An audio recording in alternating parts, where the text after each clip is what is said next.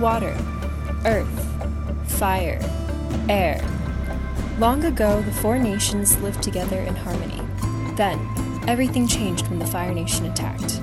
Only the Avatar, master of all four elements, could stop them, but when the world needed him most, he vanished. 100 years passed, and my brother and I discovered the new Avatar, an airbender named Aang. And although his airbending skills are great, he has a lot to learn before he's ready to save anyone. But I believe Aang can save the world. Hello, everyone, and welcome back to What's Appa, a rewatch podcast of the greatest show ever, Avatar: The Last Airbender. I'm Joyce. I'm Justin. And I'm Anand. And this week we want to give a special shout out to our friend Jackie, who read the intro. So this is episode 7 of our podcast, where we'll be discussing the Winter Solstice Part 2, Avatar Roku. So where did we leave off, Anand? All right. So previously on Avatar, at the Southern Air Temple, we remember that we met Roku's statue. We learned later that Roku had died over 100 years ago, and also that Aang desperately needs an Avatar teacher.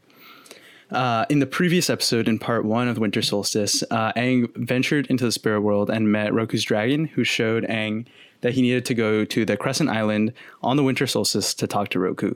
And there is this vision of a comet that is very puzzling to us all. And finally, we have Zuko from the last episode just tailing Team Avatar. So a quick fun fact here about the voice actor who does previously on Avatar. His name is James Garrett, and he's actually the voice actor of Roku. So it's like Roku is giving us a recap every time. We've met him before. Yeah, many times. I know. We didn't even know it. So the first scene is Aang trying to get Appa to leave the village. And Appa doesn't want to leave because Sokka and Katara aren't coming. And Aang says, we have to go. We can't. They're not coming because I would be devastated if they got hurt because of me. And this just reminded me of the Awakening episode in season 3, where Aang says he doesn't want anyone risking their lives for him. This is just him coming off of dying basically in season 2 finale. And he's now has to be in hiding, and all the rest of the team has to do his dirty work for him basically because they're trying to pretend that he's dead. And so that's a general theme of all of season 3 is him wanting to go do things on his own, wanting to play his role and redeem himself. But you can see it starting pretty early on in the show here, him wanting to protect his friends and the people he cares about and not wanting Sokka and Katara to get hurt because of him. So then Katara and Sokka ask him not to go, but he says he has to talk to Roku. And they're like, this is so crazy. You can't go. Like, it's in the Fire Nation. And Aang's animation when he says he has to talk to Roku here, he looks kind of chubby and he looks like he has this baby face. And I thought this several times about the animation of this episode, but I think it's kind of a general observation about season 1. And I think the animation definitely grows throughout the seasons in quality, and obviously the characters mature, but he just looks especially baby-faced in this episode, which I thought it was especially apparent when he said, but I have to talk to Avatar Roku. Yeah, no, totally agree with you. So also when this is going on, Katara has a classic quote here, something that, comes back a lot. She says, the world can't afford to lose you to Avatar, but then she says, neither can I. Aww. So it's just Katara's showing her affection very clearly. And she does this multiple times throughout the show. Cute. We ship. So then they all decide to go because they say, you can't go unless we come with you. And yay for teamwork, making the dream work, kids. I just want to say here in this scene, it is now canonical that Appa indeed has a big butt, and it does not lie. When Aang is trying to get Appa to fly in the very beginning, Appa's very stubborn. He's refusing to move, and he's like, Appa, get your big butt up. So it's now canonical. Appa is the thickest member of Team Avatar. Confirmed. So they leave, and right after, there's a short scene of Zuko arriving at the village, and he pushes the village leader and says, seen the Avatar lately? Okay, I do have to say here, the scene starts off with the leader of the village coming out of his house, and as soon as he steps out, Zuko is there ready. He's like, seen the Avatar lately? So Zuko must have waited outside of this guy's house for him to come out for hours and just plan this whole thing in his head. I just thought that was really funny. That was a spot on Zuko impression right there. Yeah. It was pretty good. That like nasally annoying voice. Very good. Another observation here is that Iroh is sitting on the rhino and he's still naked. So it's some nice continuity from last episode. Wow, good for them. Yeah. They wanted to capitalize on their naked Iroh time. So the next scene is Team Avatar flying to Roku's island, and they're telling Appa to go faster. I mean, Aang is kind of berating Appa for going slowly. And I just thought, why is Appa getting abused in this episode? Like in the beginning, at the very first scene, he's tugging at his leash. Here, he's saying, Appa, go faster. Like, we're not going to make it in time. And poor Appa just can't catch a break. But then you see Zuko is tailing them to the island. So the leader clearly ratted them out. Anyways, so then Zuko and Iroh are on the ship, and Iroh calls Zuko foolish for following the Avatar into Fire Nation waters. And he says, out of all the foolish things you've done in your 16 years as prince, this is the most foolish. And we get a little age reveal. And then Zuko says, oh, my father will understand. I'm going to chase the Avatar. This is what he wants me to do. And then Iroh says, you give him too much credit. My brother is not the understanding type. So I like how we're forming this cloud of meaning around Ozai and just like getting these little bits and pieces here of him. But yeah, obviously Zuko is blinded by his desire for his father's love to the kind of person he is, because clearly he shot him in the face with fireball and stuff. So he's not very understanding. Yeah, last episode we learned that this is the great General Iroh, Dragon of the West, that sieged Ba Sing Se. This episode we learned that Iroh is indeed Ozai's brother. So now we know his direct relation to Zuko. Mm-hmm. Yeah. And then they're chasing down Team Avatar, and they're lighting fireballs to throw at them. And apparently these fireballs smell really bad. And I just didn't really get this gag. I just didn't really get why they included this and what even makes them smell bad. I just have so many questions about these smelly fireballs. But anyways. Yeah, I think this actually ties really well into the Northern Air Temple episode where they're trying to find where the gas is coming from. And they have the like whole idea to add like rotten eggs to the natural gas. So I just thought that was an interesting tie, because this is also some type of flammable material that smells bad. Gotcha. Okay, that makes sense then. Yeah. Yeah, so then they approach a blockade, and then Iroh says, technically you're still in Earth Kingdom waters, you can turn around. And Aang is like, we can go north and avoid the blockade. And Katara says, no, there's no time. And Aang says, this is why I didn't want you guys to come. It's too dangerous. And then Katara and Sokka say, well, that's why we're here. Let's run this blockade. Meanwhile, Zuko says, I'm going to run the blockade because he doesn't care. And despite his uncle's warning saying that there's nothing, Uncle Iroh says, there's nothing, if you get captured, basically, there's nothing that I can do. And this made me think of Iroh as this, he really is Zuko's protector. And it made me think that he still wields a lot of influence and power, because he says, oh, if you get caught, then there's nothing I can do to help you anymore. And so I wonder just what is Iroh's status in the Fire Nation at this point? It seems like Iroh, I think people generally respect Iroh for his status in the army or what it was, but I think people also understand that Iroh, at least think that Iroh is not what he once was. So that's definitely consideration there. Yeah. I mean, I think it's pretty telling that later in this season, Zhao is willing to take on Iroh to help lead the invasion of the Northern Water Tribe. Clearly, they still respect his brain, if not anything else. Yeah, that makes sense. Yeah. So yeah, this blockade that they're running into, something I thought was really interesting is this weird hodgepodge of technology. The Fire Nation has all these very high-tech ironclad battleships, but at the same time, they're still using like very basic catapults or like not even trebuchets. And I thought that was really funny. Yeah.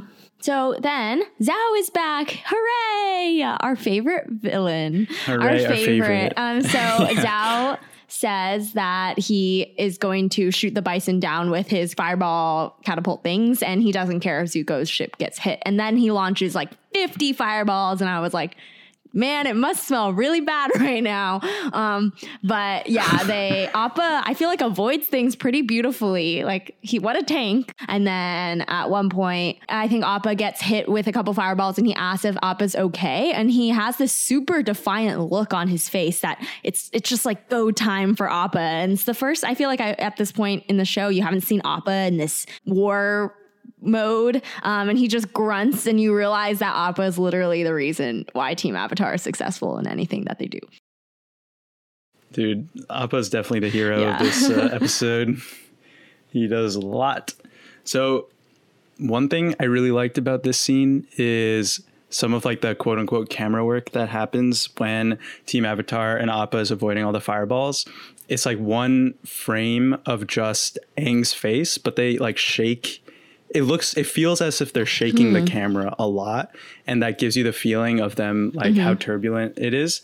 And I thought that was a cool trick because, you know, obviously there's no camera, but that's some cool animation right there to give the viewers a sense of what's actually going on. So then Zuko's ship is meanwhile getting destroyed because he doesn't have Appa. And yeah, it actually gets destroyed. And this engineer comes up and he says, the engines are damaged and we need to stop to make repairs. And Zuko says, do not stop this ship. And it's just so crazy that he says this. And it's just such tunnel vision and clearly irrational. Mm-hmm.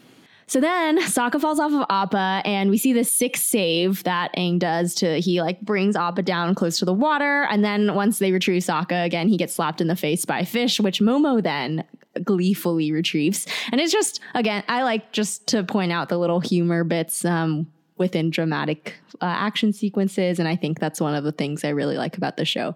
So then the fight between Aang and the blockade and Zhao culminates in Aang like breaking up this fireball with airbending that Zhao is shooting straight at them. And I just thought the camera work, quote unquote, was really cool here because you get this shot, this slow motion shot of Aang getting closer to this fireball. And then you see the perspective is from behind Aang and you see the fireball growing bigger and bigger until it almost takes up the whole screen. And then it like falls apart. And then also as you're seeing the fireball grow bigger and bigger, there's the background of the row of Navy ships. And it was just a really cool shot and just super dramatic, super played up. And it was, there's it's a good action sequence. Totally agree. I think there's a lot of visual comparison to be made here to the comet because the flaming fireball shot from the catapult at this point in time does kind of look like a comet. And I think it's kind of meant to show here Aang can barely take down one of these fireballs and he's completely just exhausted. He's like caught by Katara and Sokka and he kind of slumps over. So it kind of shows how much work he still has to do before he can face the Fire Lord before Sozin's comet. So then Team Avatar gets past the blockade, but we're not sure if Zuko's going to make it, but then Zhao decides to let Zuko's ship pass and he says to cut the engines, let them pass. And there's this epic stare down between Zhao and Zuko as Zuko squeezes by and Iroh's rubbing his beard, like contemplating why Zhao let them go. And it's just kind of funny. Yeah, I love the Zhao Zuko rivalry that goes on. I think obviously Zhao is very salty about the last time they met because the last time they met was the Agni Kai. But I think Zhao is really taking the upper hand between the two of them right now because Zuko very clearly has tunnel vision and Zhao is very smartly taking advantage of Zuko's flaws here. And I think Zhao really takes upper hand in their little rivalry that's going on right now. He's outsmarting him right now. So then Team Avatar gets to the island and they land and Appa flips on his belly and he yawns. And yeah, he deserves some rest because he's done the most out of everybody here for sure. Yeah, the Crescent Islands they land on is extremely inhospitable. There's just rubble everywhere, some, basalt or obsidian or what kind of rocks on the ground, and there's lava flowing. And it kind of reminded me of Death Mountain, if any of you have ever played the Zelda games. I've played the Zelda games, and I know exactly what you're talking about. Yeah, it's kind of fitting that the first time they land in the Fire Nation is this very, desolate, dark landscape. Really sets the tone for the Fire Nation being evil. And a fun fact about the temple, this temple is apparently based on the Yellow Crane Tower in Wuhan, China. So then Team Avatar enters the temple and the fire sages introduce themselves and say, we're the guardians of the temple of the Avatar. And Aang says, great, I am the Avatar. And I'm just like, Aang, you are in the Fire Nation. You need to be a little bit more careful, silly Aang. But it's also the first time he encounters Fire Nation people outside of Zuko. And I like to remind myself of the mindset he must have, which is that it feels like maybe a couple weeks ago where he would visit the Fire Nation whenever he wanted and just see all of his friends. And so it's not his first instinct still to be wary of Fire Nation people at all, especially these fire sages who are supposed to be guardians of the Avatar. So I don't even think it crosses his mind here. But then they attack immediately and they start to run away. And while they're running away, this lone fire sage named Shayu finds them and he says, I don't want to fight you. I'm a friend. The fourth old man in a row. He's not that old. He doesn't even have white. I think he's brown hair. Yeah, but he's old. He's older than. I'm not going to include him in the class of old men. No, really? No. Well, okay, he would definitely be the best old man if he was included. Anyway, so when Shayu meets Aang, the first thing he does, but after he says, "I don't want to fight you, I'm a friend," to prove his worth, he prostrates before Aang.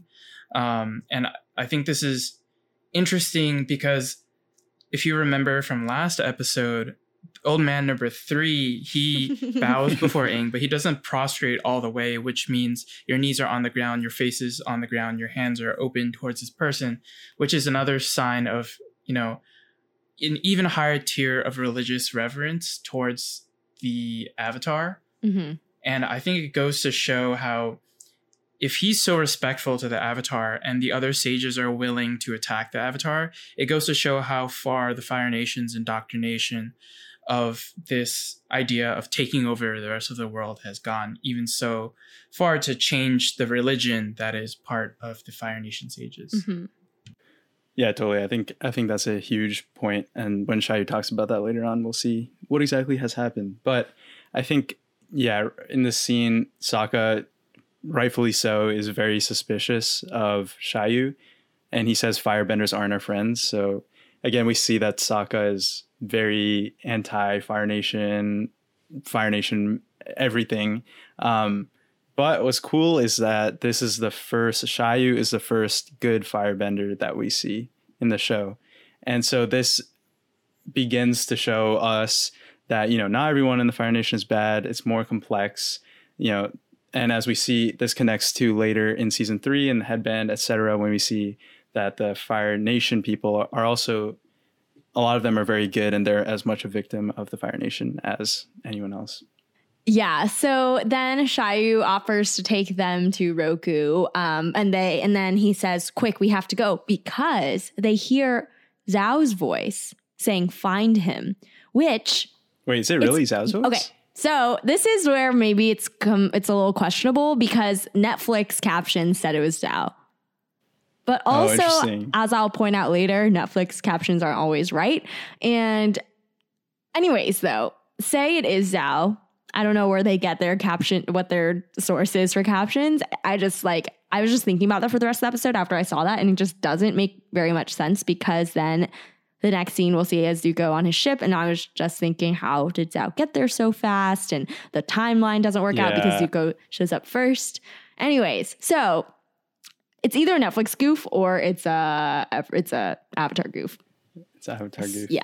Both are plausible. Yeah. So. Wait, also, can we just talk about how convenient that secret lever is to open the secret trap door? It's right in front of Shayu. Like when they're like, oh, how do we get there? Yeah. He literally chased them down a giant hallway and the secret lever happens to be right there. It's Avatar Roku is calling to him. Come on. It's spiritual stuff. Just, you got to believe. So then the next scene is Zuko's ship, and Zuko wonders why Commander Zhao didn't arrest him. And Iroh says, oh, obviously it's because he wants to follow you. And then Zuko... Iroh knows everything, and Zuko is stupid. No, because Zuko hatches a plan to mislead Zhao, which is pretty smart. And his plan is to leave on a smaller boat and ask his uncle to continue going north to throw Zhao off, which is pretty good. And honestly, I don't even know how Zhao saw through that plan, but I thought it was pretty clever. And then Iroh in response has this patented but it's like very long. It's just funny. Yeah. So then we go back to the tour guide Shayu, who is just casually strolling along through the underground tunnels, giving them It's because he's an old man and can't walk fast, okay? He's an old man. He's not. Okay. But yeah, he explains kind of the history behind the fire sages and his connection to the Avatar. So he says the fire sages have a strong spiritual connection to the place, and his grandfather actually knew Roku. And he was punished because he took the side of the Avatar. And Aang says, why did the sages attack me? And Shayu says, well, things have changed. In the past, the sages were loyal only to the Avatar, but they were waiting for the next Avatar.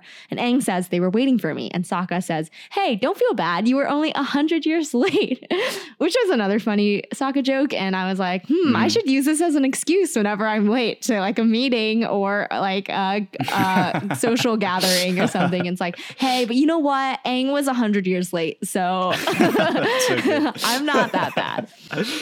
And then Shayu is like, they lost hope that the Avatar would ever return. And then when Fire Lord Sozin began the war, the fire sages were forced to follow him. And then fun fact is here the Netflix captions definitely goofed because they spelled Sozin with an E.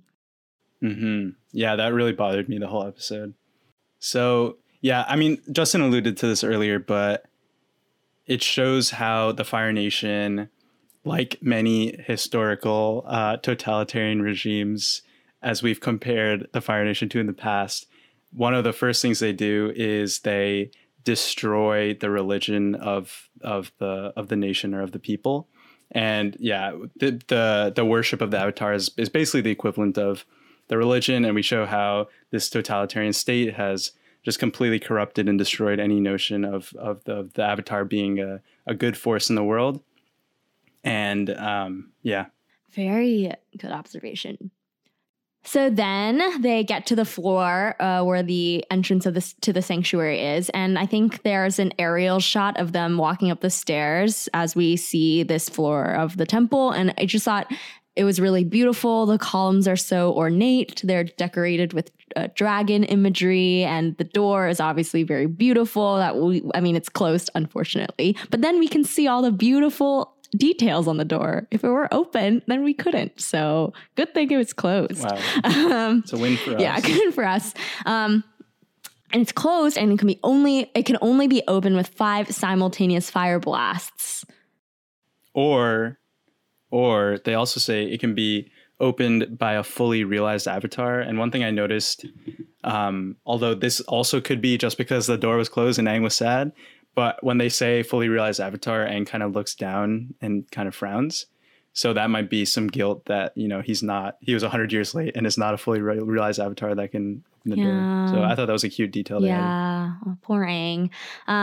So then Sokka has a eureka moment, which is paired with this light above his head, which is kind of funny. And then basically he says, here's a little trick that I picked up from his father. So his plan is to do fake firebending by making basically little bombs. And I just thought it was really cute because he's so proud. He picked it up from his father, and it is pretty clever. So props to him.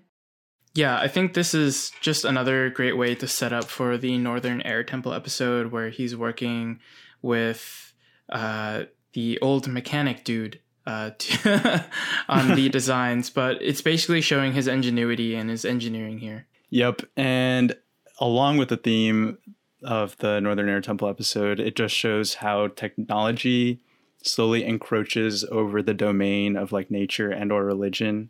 And it doesn't really comment on that, but that's just something that they show very clearly in this show too. I think technology and how it can be good and bad. And this is just very striking because it's supposed to be, this sacred door is supposed to be opened with, the art, this ancient art of firebending, and Sokka just tries to blow it up. But lucky for nature and religion, it doesn't work. So meanwhile, while they're waiting for these bombs to detonate, Sokka is like cowering behind Katara, which is so cute. It's really cute. He's being a little weenie, and it's cute, but it also gives you the feeling that he's still a boy playing soldier. Like he's still just a young teen who really wants to be a man, but he isn't. And he's also the only one who plugged his ears before the explosion. Everybody else was perfectly fine. So Sokka, he has this big plan. He doesn't know if it's going to work. He's worried. He's insecure. And unfortunately, it doesn't work. And the doors are still locked. Yeah, sadly, it doesn't work. And I think this is an opportunity to show the development that Sokka takes throughout the show. But he fails. Sad. But it gives the opportunity for Katara to shine as someone who actually has a really good idea this episode. Yeah, I completely agree. I think Katara really shines here as the clever one. And I thought it was pretty cool. I don't know. I think I like this time rewatching the show, I'm realizing how clever Katara can be, because I think you remember her so much for her emotional intelligence and her empathy and care. But really, she's very smart, too. And she's super clever. There's also the plan she came up with in Imprisoned. I mean, the first one, especially, like their fake earthbending is pretty clever. So, yeah, it's pretty... it's pretty cool how Katara saves the day here. Also, after the door doesn't open, you see Aang get really mad and start throwing air at the doors and airbending in frustration. And it just felt super uncharacteristic. I mean, I can understand how frustrated he is because Avatar Roku is basically the only person who can help him. But still, it just felt a little too much. I was kind of taken aback by it. And actually in the Avatar extras, they say at this moment, it's hard to believe that Aang meditates. And I actually genuinely think that every time I see Aang kind of lose control. That's interesting. I totally see what you're saying. And I think it's probably a little bit out of character, but it didn't really strike me as that unbelievable because they're on this really tight time window and Aang desperately needs to see Roku. Yeah, that's true. And there's just so much pressure. And Aang must know that this is like intimately tied with what his mission and destiny is. And this might be his last chance to finally get an Avatar teacher. And the window's closing so fast that I can kind of understand where it's coming from. That's a good point. So then the new trick or the new plan is unfolding and Shayu is like, I don't know what happened. It looks like they got in. And it was just funny because it's such bad acting. It was reminding me of Katara's acting in Prison. Clearly they're not good at acting. And the other sages see the ash or the residue of the bomb, and they also see a shadow inside of the sanctuary. And so they believe that Aang is inside. So good job, Momo. Yeah, and so once again, we see that opening a door to a sanctuary is just totally epic because they have this 3D-ish animation again, and the door is super cool because I think they're like serpents on the door or something, like snake like looking things. Maybe they're dragons. Actually, that might make more sense. And then there are these like metal scythe things that fan out. Yeah, it is a beautiful door. And it's like 3D, really cool animation. I think the 3D animation's still weird, but that's okay. I'm a fan. They tried. Yeah. And then, so they open the doors and Momo is the shadow that they saw. So I actually think Momo really has his moments. He's mostly a dope, but he is small and can get into spaces. So then he launches himself at one of the sages, which is his signature move to just jump on people's faces. And I feel like one by one, each sage gets taken down a little bit too easily, though. And it just made me think that, okay, they're clearly not fighters. They're not trained at fighting at all. Because basically Katara and Sokka just take their clothes and and then like pull it over their heads, and they don't even fight back at all. They don't bend at all. So yeah. So then they take down the sages and Katara says now, and then you see Zuko has captured Aang, and I thought this was crazy. So as we know, I have a terrible memory, and so I'm basically watching this for the first time, except for the major plot points. But I just thought that was a really great swerve where Zuko has Aang. And yeah, I thought it was really surprising. Good plot twist. And then Aang escapes pretty easily, which is usually the theme when Zuko captures him, and he races into the sanctuary and he gets in. And yeah, then Zhao shows up and they're confronting the good sage Xiaoyu, and he also sees Zuko and he says, 2 traitors in one day, the Fire Lord will be pleased. So Zhao's having a field day. It's his like favorite day, best day ever. And then Zuko's like, you're too late. And he says sooner or later Aang has to come out. Although I do have to say at this point, the Fire Sages show their martial arts prowess, because one of them kind of like flips Katara around and then holds her hand at like with like a wushu finger hold, keeping her at bay. And then they tie them up. Yeah. So once Aang gets inside the sanctuary, smoke pours around and you get this very bucolic, pastoral scenery, almost like a Chinese water painting with these mountains in the background. And we meet Roku for the first time. And something that struck me about the scene is the color grading of the scene is yellow. And the only other time we really see this is at the southern air temple when we see Gyatso. So clearly this color grading means something warm, something inviting, a memory that Aang clearly cherishes. And the first line Roku says, it's good to see you, Aang. What took you so long? And I thought this is really funny because that implies that Roku has hung out with baby Aang before Aang could form memories. Because clearly Aang didn't know who Roku was the first time he saw the statue. Interesting. And earlier in the previous seasons, Anand has mentioned how the plot has so far been kind of disjointed, going on in random one-off stories. But I think this is the first time that we learn about Sozin's Comet. This also is the mark of the first day of winter because it is the solstice.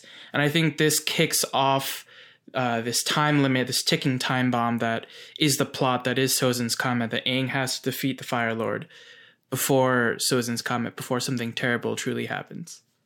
Yeah. One thing I'll just say real quick is, although I think, as I've said, the main plots of most of the episodes we've seen so far have been very disjointed, but I do think in general they do a good job of pacing so far throughout the show, because in the beginning it was like, oh, we'll go to the Northern Water Tribe and learn waterbending, and then it was like, oh, you have to like defeat the Fire Lord, and then it became you have to defeat the Fire Lord by this time because of Sozin's Comet. So I think they do a good job, at least in the first half of season 1, kind of the subplots of the episode building up to this climax of you have to defeat the Fire Lord by the end of summer. Yeah, that is cool that they pace it well. So yeah, I just thought we learn a lot about Sozin's Comet and how Fire Lord Sozin 100 years ago used it to start the war and deal a deadly first strike, and it's returning this summer, and Fire Lord Ozai will use the power to finish the war once and for all. So yeah, a lot happens in this scene. So first I'm just like, how does Roku know all of this? Because I don't know, our spirit's just all knowing. I guess he knows that Sozin's Comet has this 100-year cycle. But how does he know that Fire Lord Ozai will use it to finish the war? So a little confused there. Also, this is the first time we see Ozai. So as he's explaining the fact that Ozai is going to use the comet to finish the war, we see this outline or the shadow of Ozai like breathing. Like he just looks like a beast. He looks like a literal hulky, scary beast, and it's crazy. And yeah, so this is the first time we see him. Then it made me think, okay, so the comet comes every 100 years, and he started the war the last time the comet came. So comet is coming back. So doesn't that make Aang a little bit older than 112? So he'd be 112 if literally after he disappeared, the comet came and then the war started. Which is incredibly poor timing. And then also the comet isn't coming for like another 8-9 months or something. So is he really 112? I think mostly the math checks out, but I just thought it's kind of funny how, he disappeared and then like probably the comet came like timing. That summer. And then also a goof online, not from me because I don't know anything, but pointed out that comets are made out of ice, dirt, and gas in our world. So really, why would the firebenders have any more power because of the comet? And then somebody was just like, oh yeah, their world is different. Well, one thing that's interesting is although comets are made of ice and gas, as they approach the sun, the solar wind of the sun interacts with those particles to kind of give it like a burning effect. So it's not really burning, but it looks like it does. And especially like ancients, you know, in the ancient world, like you just look at things based off observation, right? So it does look like this flaming ball of something. Yeah, I guess it's just like placebo effect for them. It's Yeah, like, yeah, oh, exactly. like, It's just a placebo, fire. yeah. And then like all of a sudden everybody becomes 100 times stronger. Also, another astronomical goof is that apparently comets stay in the sky for weeks and not just for a day or two. And so, yeah, I guess it's a long time where they have power. Or Avatar is wrong, because I think it's just, like the comet comes and fades within a day because they have one day to carry out their evil plan. Mm-hmm. Wow, we're learning so much about comets. I know, I learned so much. So many new facts. It's crazy. Yeah.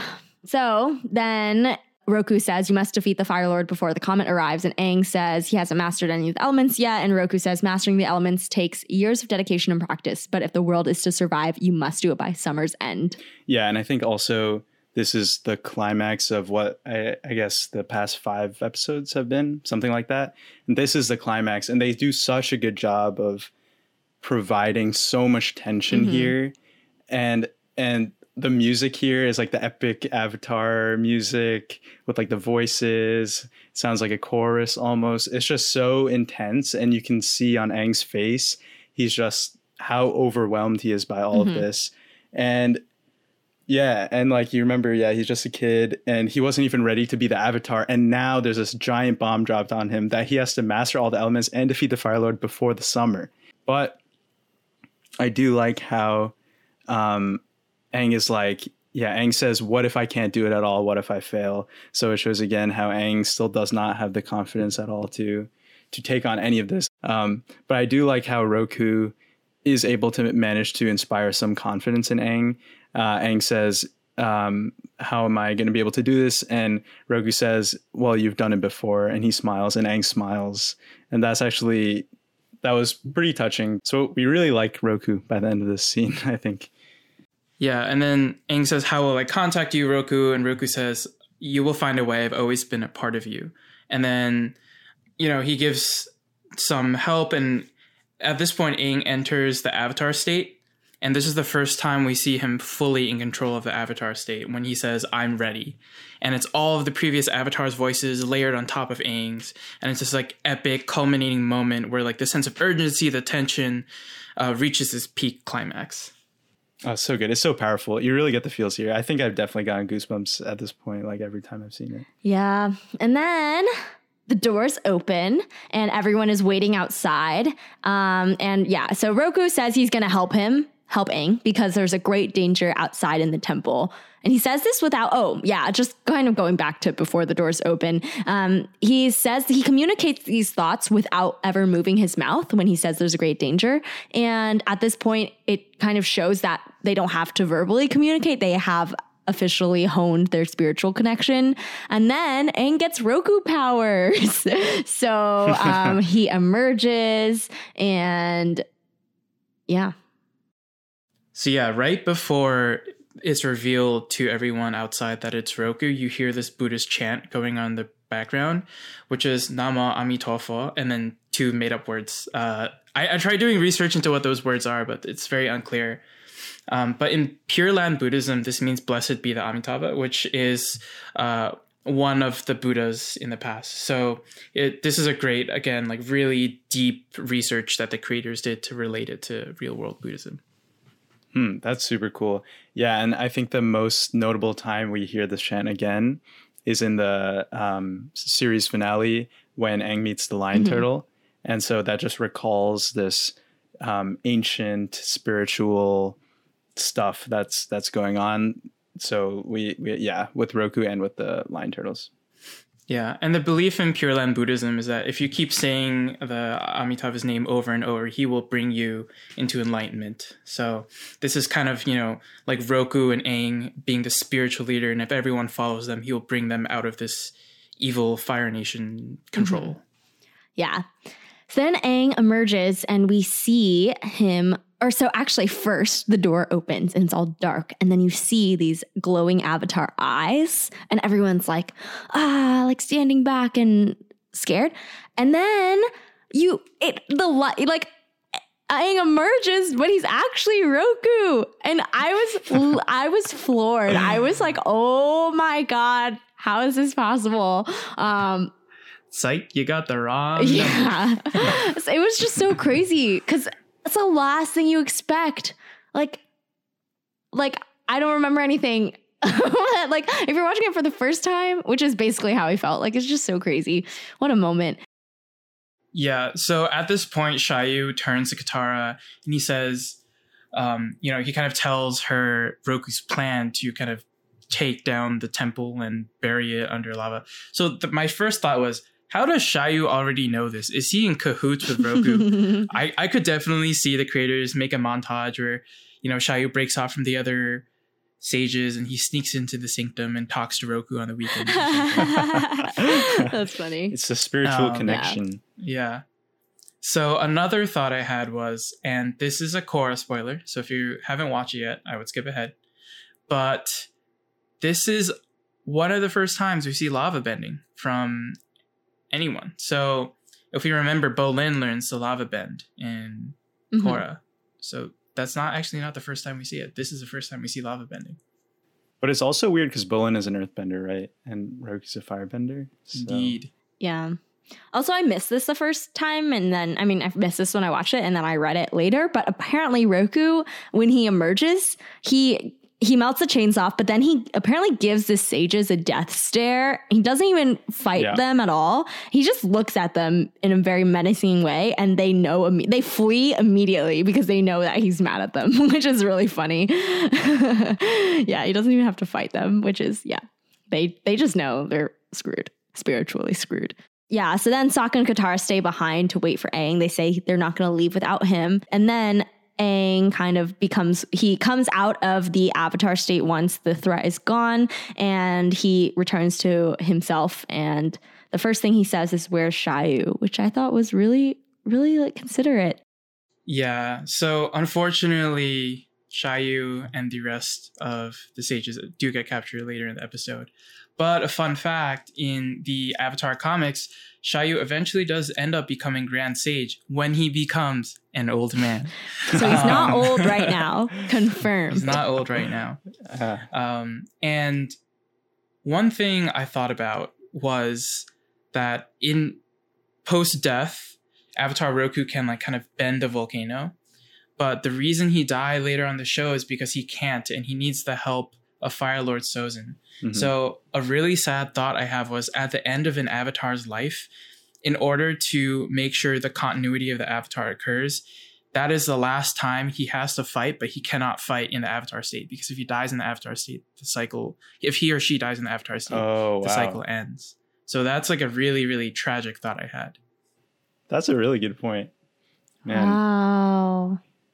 I also think it's really sad that, this temple is dedicated to Roku, and it's ancient spiritual fire temple, and Roku's forced to destroy it. So it shows how far the level of corruption in this ancient institution has gone, that the only solution, or the best solution that Roku has to his own shrine, is to destroy it. Yeah. And it's a relic of the past that is destroyed. Yeah. But wait a second. Roku has actually destroyed this temple in the past one time. Oh, so, yeah, according right. to the Avatar comics, Roku actually came to the Crescent Island in the first place to master the Avatar state, and he worked under the guidance of Fire Sage Kaja, who is Xiaoyu's grandfather, and he's the grandfather who's mentioned in this episode, who always remained loyal to the Avatar. And Roku came to the island and decided he was having a lot of trouble mastering the Avatar state, and so he used the winter solstice to force his entrance into the Avatar state, but was unable to control his powers, and then triggered the nearby volcano to erupt and destroy the temple. So this is actually his second time destroying the temple. So maybe he can build it back up again. So don't worry, it'll be back. It'll be back. Man, Roku really has a bad track record with volcanoes. He should move or something. But anyways, the temple collapses into the lava and Team Avatar escapes. And just a random thought I had is like, where does Appa hang out every time that they go and do something? Because I don't know. I feel like he must have been on the island somewhere, probably very visible because he is a big creature. So why didn't Zhao just take Appa?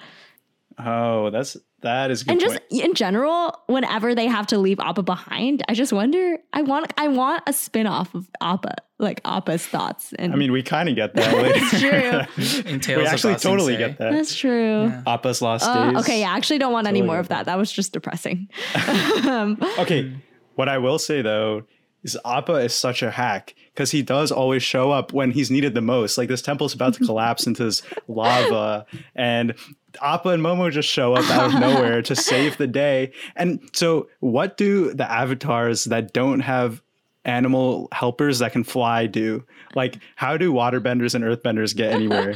Well, like we see in Korra, they have to rely on their self-reliance and strength instead of Deus Ex Machina flying bison. It's not Deus Clearly Ex, but making we know them we have the better Appa. avatar.